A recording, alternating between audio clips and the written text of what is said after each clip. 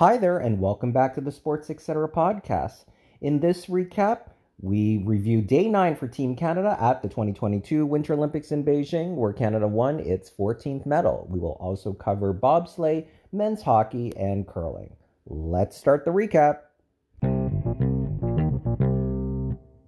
We begin our updates on day 9 with short track speed skating, and Stephen Dubois found himself on the Olympic podium again for the second time at these Olympics, this time taking bronze.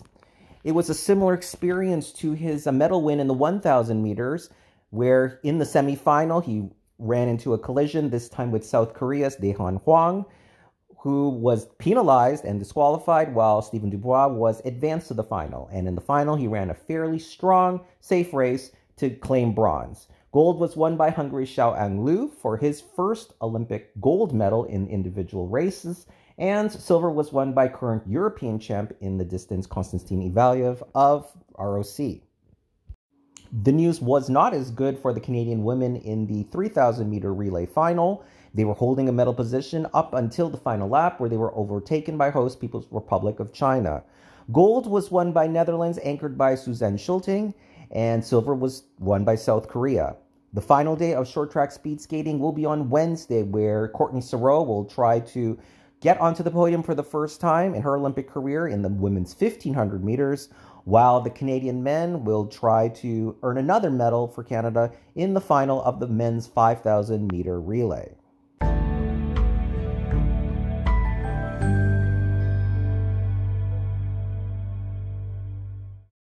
In bobsleigh, it was the debut of the women's monobob event with the first 2 runs. And so after day 1, Christine de Bruin is certainly in medal contention as she sits in second place. Cynthia Appia, who had won medals on the World Cup in the fall and winter, was hoping for better. She sits in a tie for 10th, about 9/10 away from the podium. Leading the way, representing USA this time around, is Kaylee Humphries. She has about a full 1 second lead over de Bruin. The final 2 runs will take place on Monday.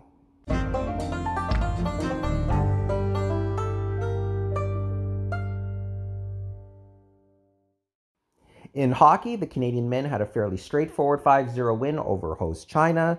1 goal and 1 assist each came from Ken Johnson and Eric Odell. Matt Tompkins with the shutout.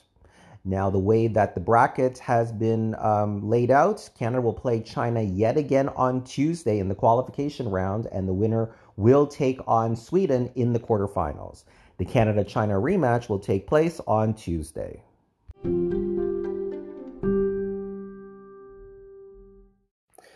In curling, on the men's side, it was a bounce-back game for Brad Gushue, where with the help of a steal of 4 in the second end, he was able to coast to victory over defending Olympic champs the United States and Skip John Schuster, winning 10-5 to improve their record to 3-2 and sit tied for third in the round-robin standing. Canada's next game will be against Italy, and that will take place on Monday. On the women's side, 2014 Olympic gold medalist Jennifer Jones dropped her 3rd straight game. She hung in tough with current world champion Switzerland, but gave up steals of 2 in both 8 and 9 to eventually lose 8-4 and drop to 1-3.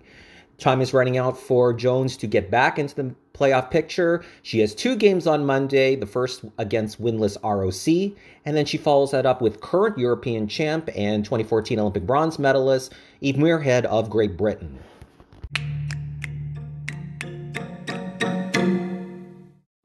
And in long track speed skating, in what could very well be his final Olympic race, Tanyad Bloemen teamed up with Connor Howe and Jordan Belchos in the Pursuit quarterfinals.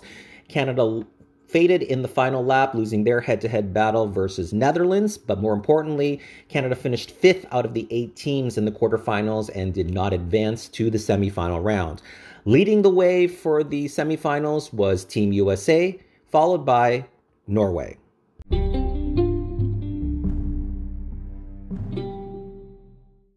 Here's what to look out for Team Canada on what will be a very busy day 10, starting with bobsleigh. And Christine de Bruin, in the debut of the women's monobob event, sits in second place after 2 runs. On the men's side, co-Olympic gold medalist in 2018, Justin Cripps, will have his first 2 runs in the 2-man event. In women's hockey, the Canadian women will have a rematch in their semifinal where they will take on Switzerland. In snowboard, it will be the qualifications for both the men and the women in the big air event.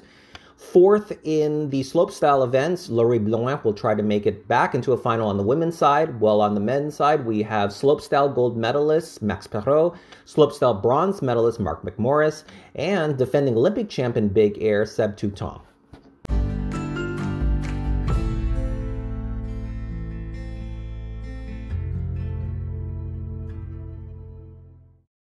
In freestyle skiing, it is the qualifications for the women in slopestyle. And for Megan Oldham, she hopes to get back to another final. She was fourth, as you remember, in big air, and she is the reigning world bronze medalist in the event.